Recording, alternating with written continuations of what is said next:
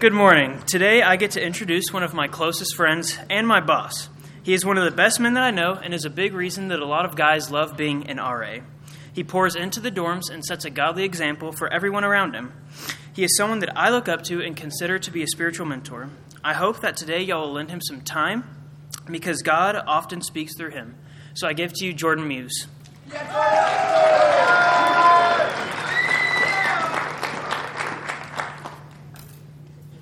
Notice he said boss, so I paid him to say that. Robert, okay. So who's excited about the Batman coming out? Anybody? Any takers? Yeah? Pretty good? That's way less than I expected. Maybe it's just the crowd interaction's not there yet. What about Doctor Strange Multiverse of Madness? Yeah? You're right, Marvel's better. I get it. What about Mandalorian Season 3? Anybody? There we go. Okay. And for my true gaming nerds out there, what about Hogwarts Legacy? Anybody? Any takers? A couple? All right. If I didn't just tell you how much of a nerd I am, there you go. I just wanted to get to know you all a little bit, because I'm not going to assume anything about you. Today I'm going to talk about myself. But if I were to guess, I'd say that at least some of us in this room have had a sense of guilt or shame given to them by the church. Now, before anyone gets offended and starts tuning me out, and I'm talking about those with TikTok and AirPods in their ears right now, I know. I'm not here to bash on the church. I'm here to tell you my story and my understanding of grace and how it's grown. To start off with, my church-going experience began with a guilt trip. Not from the church, but from my mom. You see, my dad was working a lot, worked on the weekends, and my mom had the same line every Sunday. You can't abandon your mom on Sundays. And so I went. It started out of this guilt trip. And over time, I eventually started enjoying myself.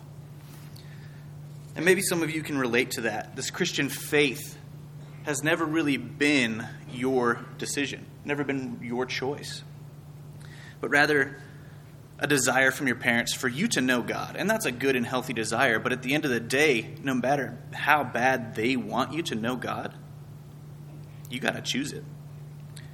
You have to choose faith for yourself. Now, to make things even more confusing, my baptism was a weird guilt, fear of missing out experience as well. You see, whenever I was like 9 or 10, I don't remember, my whole family was baptized, and I went to a church where if you were not baptized, you didn't get to participate in communion. And so as every week, the plates would get passed. My mom, my dad, both my brothers would get to take the bread and the juice, and I was like, why not me? I want the juice, right?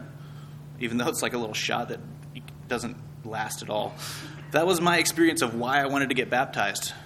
That is not a good reason. I didn't know God. I didn't know what I was doing. But what I did know, and what I was taught consistently, was that all my sin was going to send me straight to hell.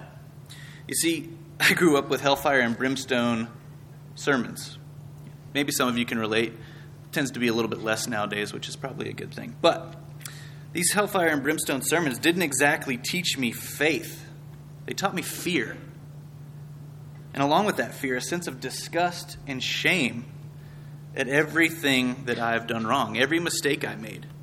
So, what's the opposite of that? Trying to be perfect. I tried to be perfect. And you see, my understanding of grace and forgiveness was severely flawed.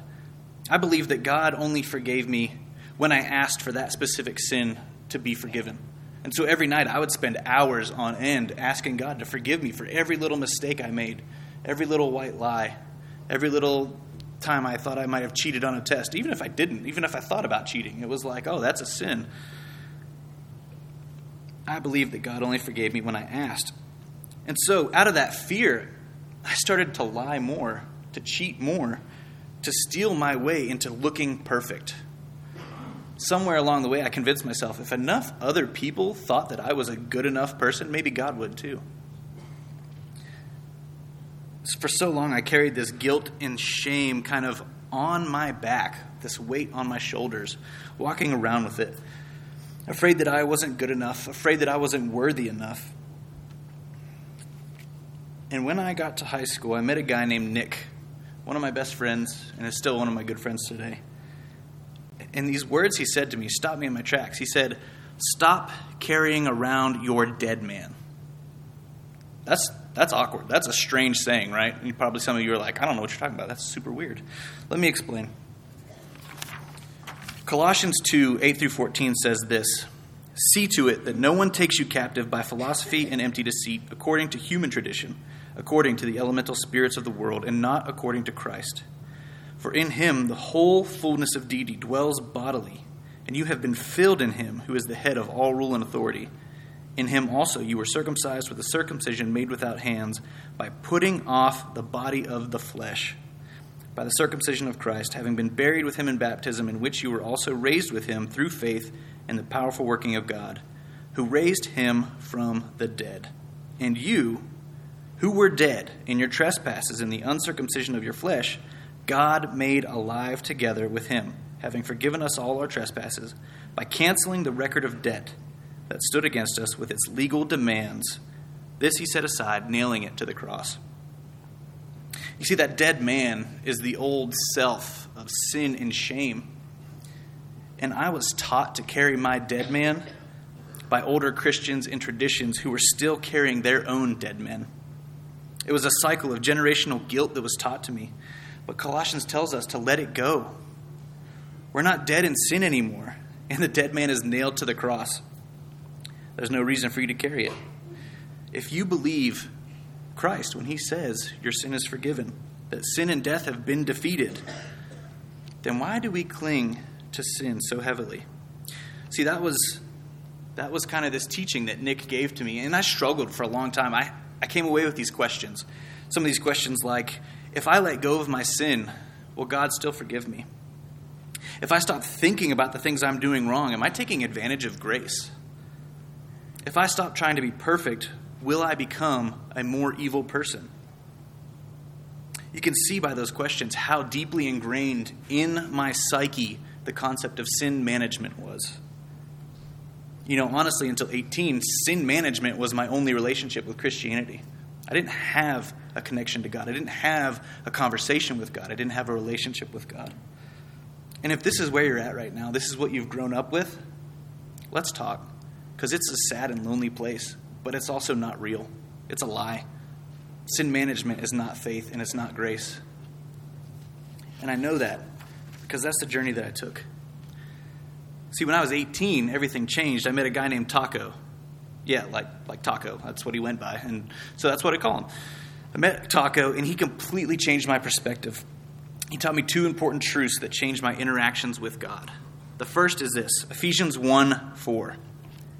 Even as he chose us in him before the foundation of the world, that we should be holy and blameless before him in love.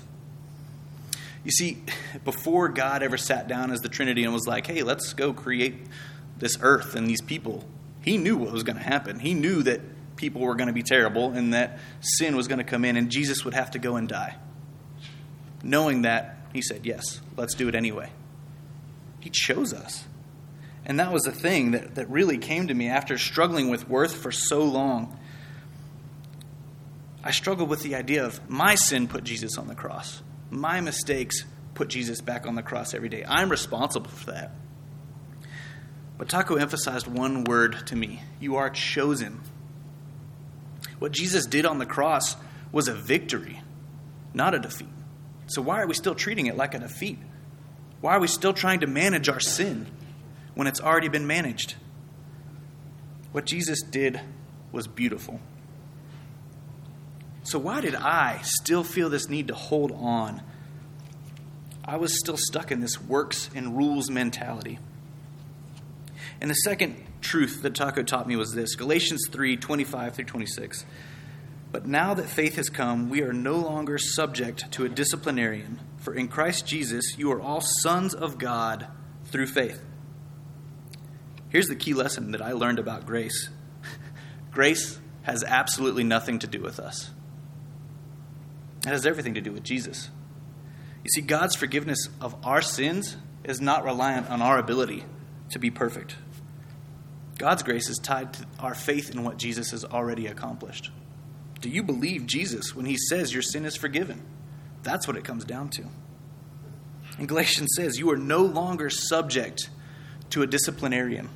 That's the law, the Old Testament. That's what we've been taught, the rules, the mentality, still living by that. But here's the truth. We are not bound by that. Jesus came to change that. You see, the Jewish tradition was all about sacrifices and earning forgiveness. Jesus came to change that, flip it around. They didn't have grace like we do.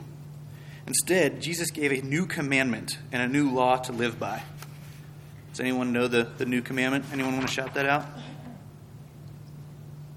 It's too quiet. No? Nobody knows it? Love God, love others. That's the new commandment. Love God, love others. Man, somebody could have won 5 points for Gryffindor if they would have shouted that out. You see, grace is an indescribable gift. It frees us to focus on what really matters. It's love. So instead of getting caught up in the religious righteousness of which political party to follow or which beliefs to have, instead of getting lost in a cycle of shame and unhealthy coping mechanisms, trust me, I've been there. I know that path. Instead of spending your time focused on how much you have gotten wrong, focus on who to love. You see, one of the last things Jesus tells his disciples is that people will know you by the way that you love.